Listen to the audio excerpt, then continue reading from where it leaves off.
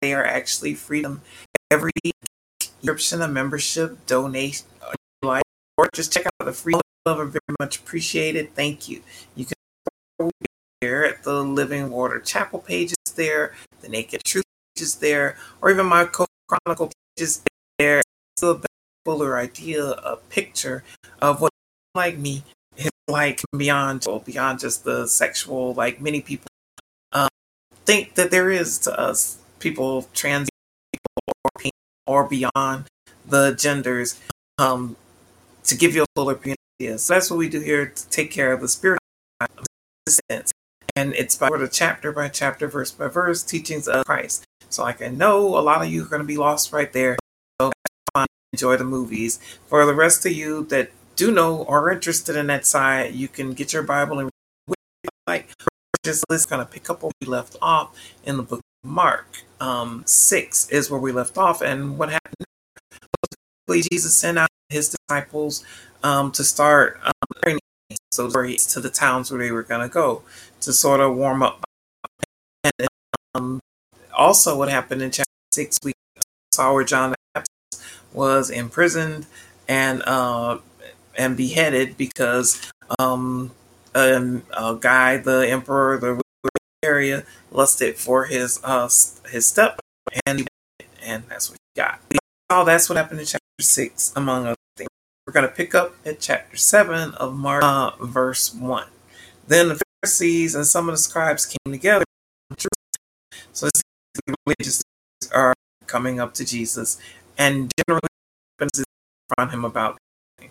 Now, when they saw some of his disciples eat bread with defiled, that is, unwashed hands, they found fault. So, this isn't like coronavirus washing things where you're supposed to wash your hands, diseases from spreading, something you really should have been doing all along. Anyway, this is plans. So hands before you eat. And there's all, he's going to get into it further, but if you look back in the Old Testament, that's the book of Leviticus, where all sorts of different do and customs follow to religiously as part of your ceremony.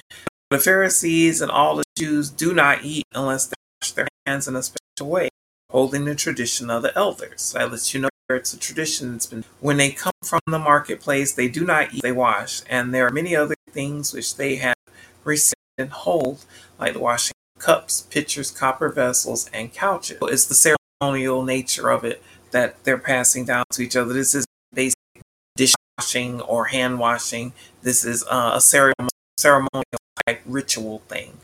Then the Pharisees and scribes asked, why washed hands? Why are you breaking this tradition that's being passed down? He answered and said to them, well, Isaiah prophesied of you hypocrites, hear to me with their lips, but their heart is far from me, and in vain they worship me, teaching as so the whole point and purpose of Christianity, because it's an offense to God. It's an offense to Jesus. Makes it very clear.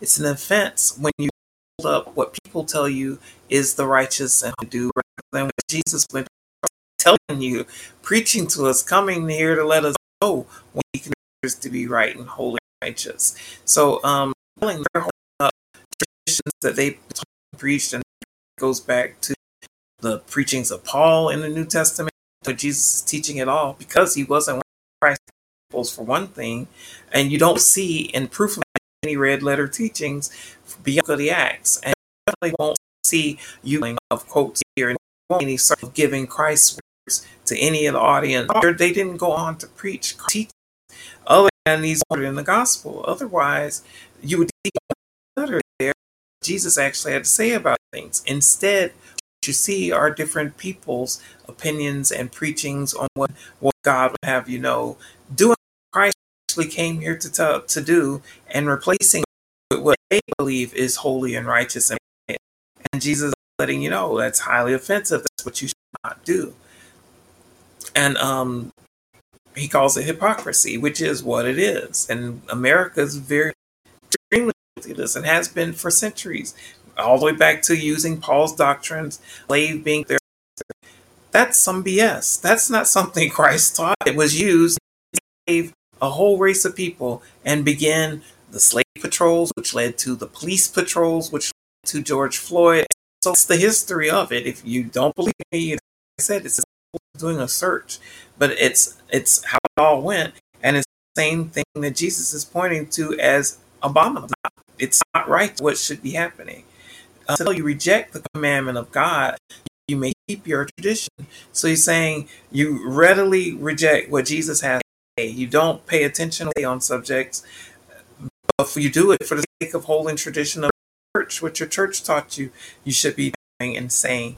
Specifically, over that he doesn't want us to use vain repetition. We went over that in the last reading, so it had to be either Matthew or Mark chapter 6. Don't use those vain repetitions. And yet, churches that will tell you to go and repent and to make up for your sin or whatever it is you did, go sit and say blah, whatever it is you in the blank. He lets you know very clearly that's, in fact, he tells you that's what you should not do. And yet, there are churches that preach that, and there are people who follow that preaching their own detriment. It's terrible. It's on. And I know you're not a believer. All of this makes no sense.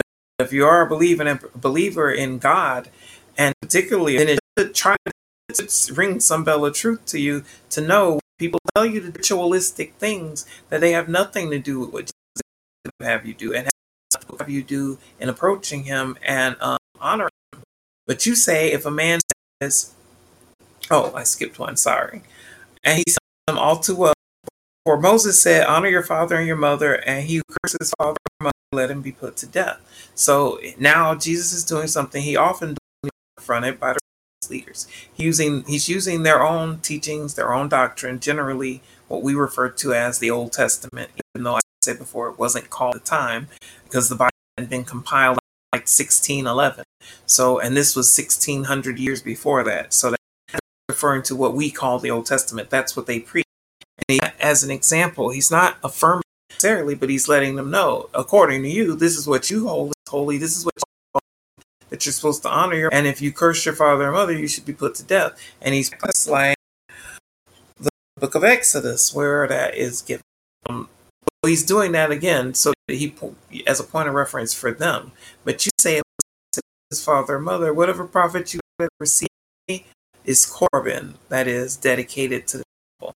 So he's saying how churches even nowadays have the habit of, instead of tending to the elderly, making sure you're taken care of, making sure your parents not doing as much for your parents as you can, as far as respecting their livelihood and their well-being. He's saying you overlook doing that and say, no, don't to your parents, don't make sure they're okay. Give the money, give the church your money, give the holy, the temple your money. Have a special name. They call it Corban. Now I know on TV now, and even in churches will tell you it's tithes and offerings. But Jesus is saying here, you're also supposed to make sure your parents are okay. That's what you're supposed to do. But you'll neglect that in order to please your church because you're only giving them. And he's saying, and you don't let him do anything for his father or his mother. It's super easy to have you take the food out of your parents' mouth, even if it means making sure that you give that much. And making the word of God of no effect through your tradition, which you've handed down, and many such things you do. And again, this goes to the whole point of red letter Christianity, where Jesus should get the last word on anything because that's what he came for. He came to bring us his message, bring us words, let us know what it is God would have us know as far as everything we need to our soul. So take someone else's preachings and teachings and word and frankly you have to try and live by what standards you try to meet when those things aren't what God's telling you to do. Jesus brought us the words. That's what we should use and what to do. Excuse me.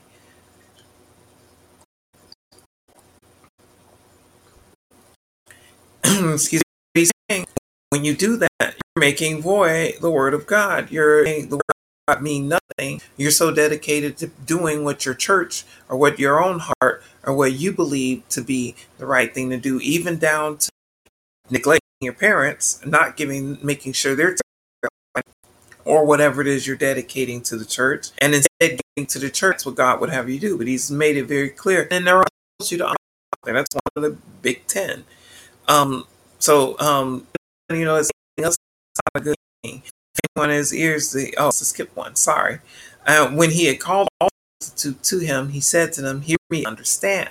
So this is something Jesus is trying to make a known plain to everyone, anyone with a multitude, to make sure they get this message. There's nothing that things out of him, those are things that defile a man. So that's very plain and simple. And the word nothing is an absolute. It lets you know there is nothing that enters a man from outside. And that can be taken in so many ways. It's gonna follow your diet, the different foods you eat, and how it's believed things defile your. But you can't limit what Jesus has to say about things, or you also can't just put what you think it's in his mouth. He's saying that he enters a man's mouth, so that lets you know enters a man. That could include other things, toys, adult toys that people like, and you don't want to think about it, but Jesus is saying there's nothing to man from outside, nothing that can defile you. So those things that you put in your body, in your mouth, in you, whatever he's saying, that's not you. No matter how people may think, oh, that's sinful, oh, that's butter, he said food, and he didn't, and if you meant your stomach, because he didn't, and in fact, he's going to go on to give us more examples and use the stomach. So don't limit what Jesus had to say. He's letting you know those things are essential. Those have nothing to do with your salvation, and that those things won't actually defile you at all. Anyone has ears to hear it, let him hear. He's saying, if you hear it, go ahead and hear it. But if you feel better holding on to some dog that someone else has taught you, personally believe, free to do that. But Jesus is giving you the option to set yourself free with his own teeth, that there's nothing that enters you from outside. And that means just toys either. Other people can enter you. I do it myself to people pretty regularly. Those are the things that are not going to defile you. There's nothing as a man from outside which can defile. Makes it very clear. And when he had entered a house away from the crowd, the disciples asked him concerning the parable. So it's the right saying that it's a parable. Jesus didn't actually give any parable other than in the sense of an analogy. He did do that where he let them know that they're holding on to tradition is what's abominable as far as soul salvation and sin, that sort of thing.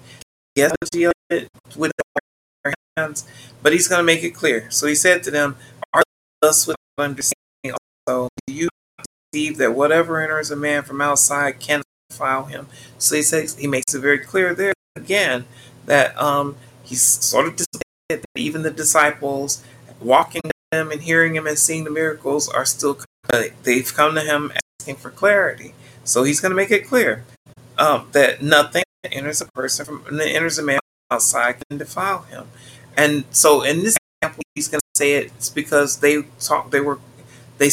started with the religious people coming at Jesus about washing their hands before they eat and how that's defiled. And he's told them now this is like the second time we're thinking that defiles. So that if you think that that's still not going to defile you, because it does not, but and it's foods. My Bible says that thus purifying all foods parts, but it doesn't negate the meaning of what he's empty in your stomach. It's not gonna defile you because it's gonna you and be eliminated. I know there are different religions, and again, this is why for a Christian is if you're gonna read the Bible, there's a whole you can eat, cannot eat, should eat, or as offenses. So the same thing can be said of homosexuality in the Old Testament, the same in the Old Testament. There are lots of abominations listed in the Old Testament, and particularly of Christian health in a quandary. You're well, do I go by the Old Testament, what it says there about food? And this is the same yesterday, today, and more clearly. Because if in the Old Testament you're given all those orders not to eat this, don't eat that, even touch this, that abomination, if you're given all those orders in such detail in the Old Testament and you're going to believe that that's God giving, also God changes them. Because here God, Jesus, are believed to be the Lord, is telling us that's not going to affect at all. So there are contradictions in the Bible, no matter how you may want to. If you're gonna, again, if you're gonna call yourself Christian, if you build a foundation, why not build it on what Christ has? And what Christ has to say is that nothing that enters from outside will defile him. And what's been added, like the NU text with, so it's that certain texts of different Bibles will leave out that last part about, and so even without having to say that, Jesus has already said, whatever you eat, it's not going to defile you because it's in your stomach. It's going to pass through you. It has nothing to do with your soul salvation. And he said, what comes out of a man, that defiles. He's not talking about your number two. He's talking about in your mouth. That's an abomination. If it's shellfish like lobster, that's an abomination. Whether it's homosexuality and what you may put in your mouth in there, that's also an abomination. Nobody Old Testament. I have a hard time trying to live the old. You're going to call yourself a Christian because this is very making it clear here. Nothing that goes into your mouth is valuable. Instead, the things that come out of your mouth, the hateful, evil things you say and do. That's what with your mouth. That's what will defile you. From within, out of the heart of men, proceed evil thoughts, adulteries, fornications, murders. So Jesus is saying, out of your mouth, the things you say, with your mouth you can proceed with evil things. And he lists them off: the adulteries, the fornications, the murders. And he lists them all as evil. And he's saying those are the things that come from your heart. So again, that's judging the fruit, judging the tree by its fruit. If you have a heart full of good things, then that's what's going to come out of your mouth. You're going to hear good things come from that mouth. But if all you're hearing are lies and deceptions, distractions, denials, and more lies on top of that, then that lets you know what's in that person's heart. Evil, dark things. Thefts, covetousness, wickedness, deceit, licentiousness, an evil eye, blasphemy, pride, foolishness. Jesus is calling all those things evil and horrible, and that all those things live in the heart, and they're expressed through the things you say. You can see those things in the things people say, and it's real clear. I mean, even as a nation, the nation exalts pride, but Jesus listed here as an evil thing. That lets you know it may call yourself a Christian nation, but in reality, it's not Christian at all. This nation doesn't treat everyone the same. It doesn't treat everyone like it want to be treated at all. It just uses Christ as a banner, but in reality, it's not that way at all. All these evil things come from within and defile a man. So Jesus is saying it's what's in your heart that's really going to defile you, not the things you put in your stomach, but the things that come out of your heart, expressed by the words you say and most likely your actions also. And from there he arose and went to the region of Tyre and Sidon, and he entered a house and wanted no one to know it, but he could not be hidden. So he's so popular now, he's got a following, so much so that he can't discreetly enter that place where he's headed. For a woman whose young daughter had an unclean spirit, heard about him, and she came and fell at his feet. So you have someone looking for help for their child who's demon possessed, apparently. The woman was a Greek of Syrophoenician by birth, and she kept asking him to cast the demon out of her daughter. So it's pointing out to you that it's not someone who's a Judean, it's someone who's of mixed heritage, who's there asking her, basically a former foreigner, asking Jesus for help. Jesus said to her, but Jesus said, let the children be filled first, for it is not good to take the children's bread and throw it to the little dogs. So Jesus is saying, just like in a household, if you have food, you're going to prepare a table, you're going to prepare it for the kids, the family to eat first. You're not going to make the dogs bowl first, because that wouldn't be right. It'd be crazy to make a table for the kids and then feed the food to the dog. And she answered and said to him, yes, Lord, yet even the little dogs under the table eat from the children's crumbs.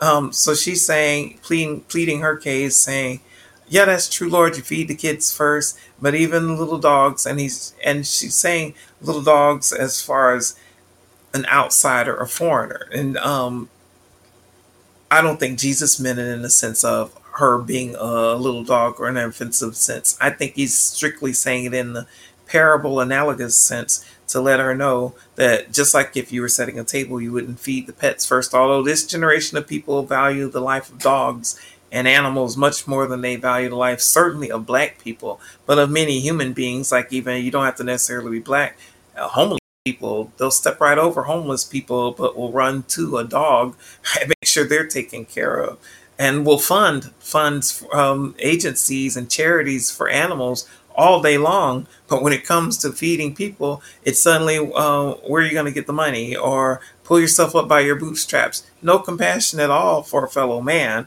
but plenty for the dog. That's this generation. But what's happening here with Jesus, he's letting her know that you wouldn't set a table and feed the pets first. You'd feed the people.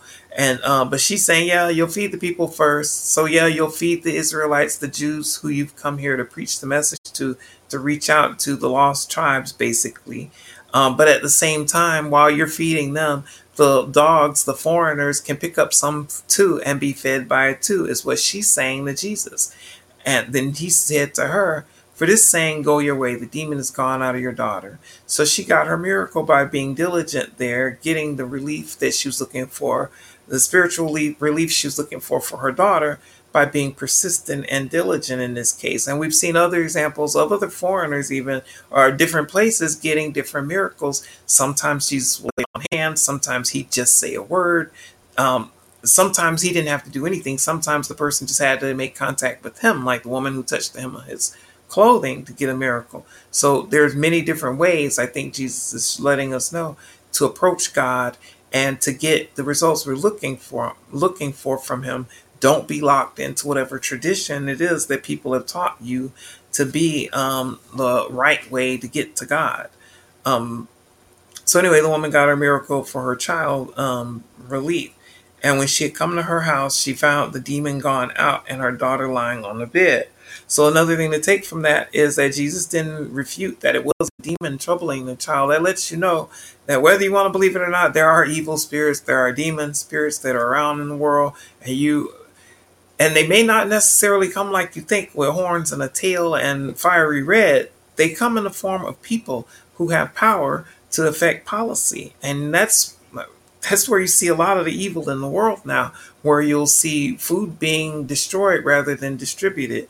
And even though there's lots of hungry people in the world, it's sad. And it'll be done for money's sake or the wrong policy's sake. And all of that is set by you either voting for it or not voting at all. That's like the minimum, the very edge of what you can do to help change things.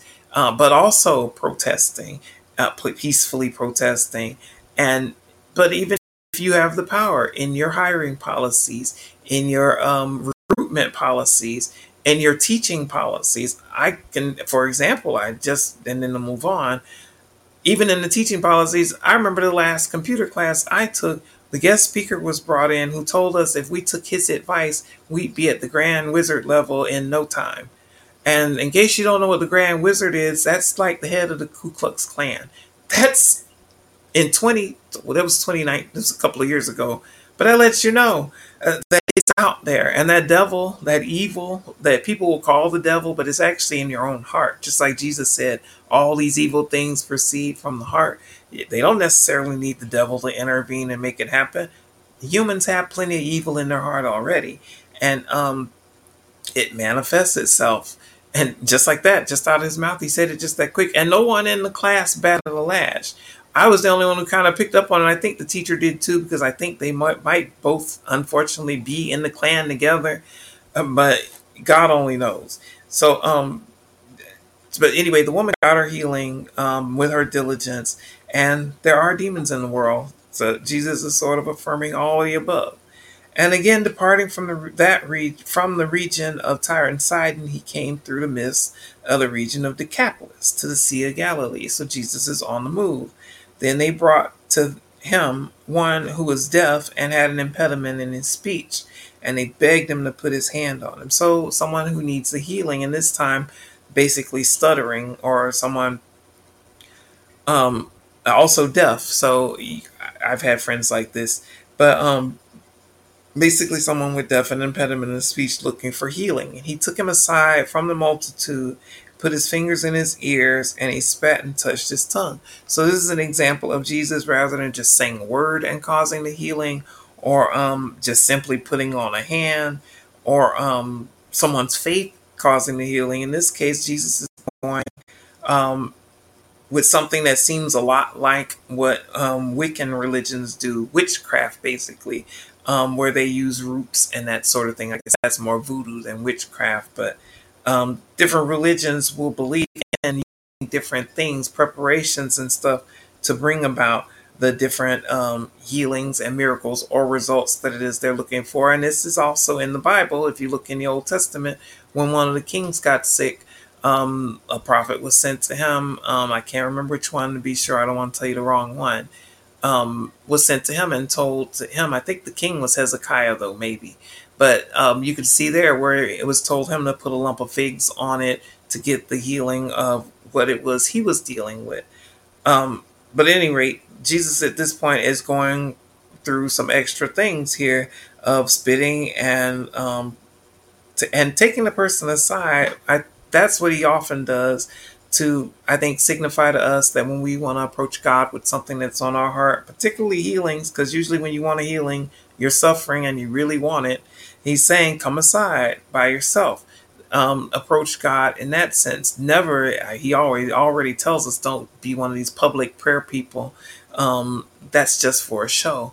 He tells us, I think what he's saying here, come aside by yourself and pray earnestly. Approach God with an honest, truthful heart and just lay it on the line what you're dealing with, and put all pretense aside. So, but anyway, he's taken him aside to do this, and he's touched his tongue and spat. And then looking up to heaven, he sighed and said to me, Ephphatha, that is, be opened.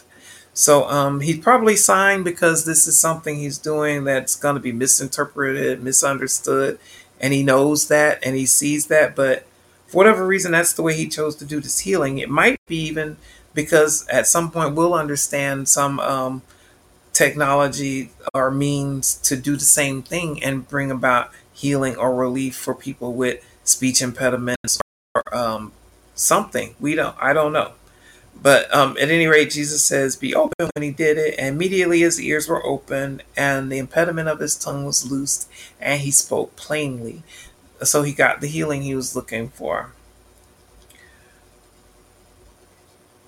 Just like that. Then he commanded them that they should tell no one. But the more he commanded them, the more widely they proclaimed it. So Jesus, I think in cases he's saying, like, don't mention it. When you do something for someone and they say thank you, thank you, thank you, and they're grateful for you, like, don't mention it. I think that's sometimes I think that's what Jesus is saying, is like, don't mention it, no big deal. Not even no big deal, but don't mention it. No need to go on and on and on about it, at least to him. You sure tell other people, but in this case he's telling them that they should tell no one, I think, because like it said, when he entered the town there was already a massive crowd following him.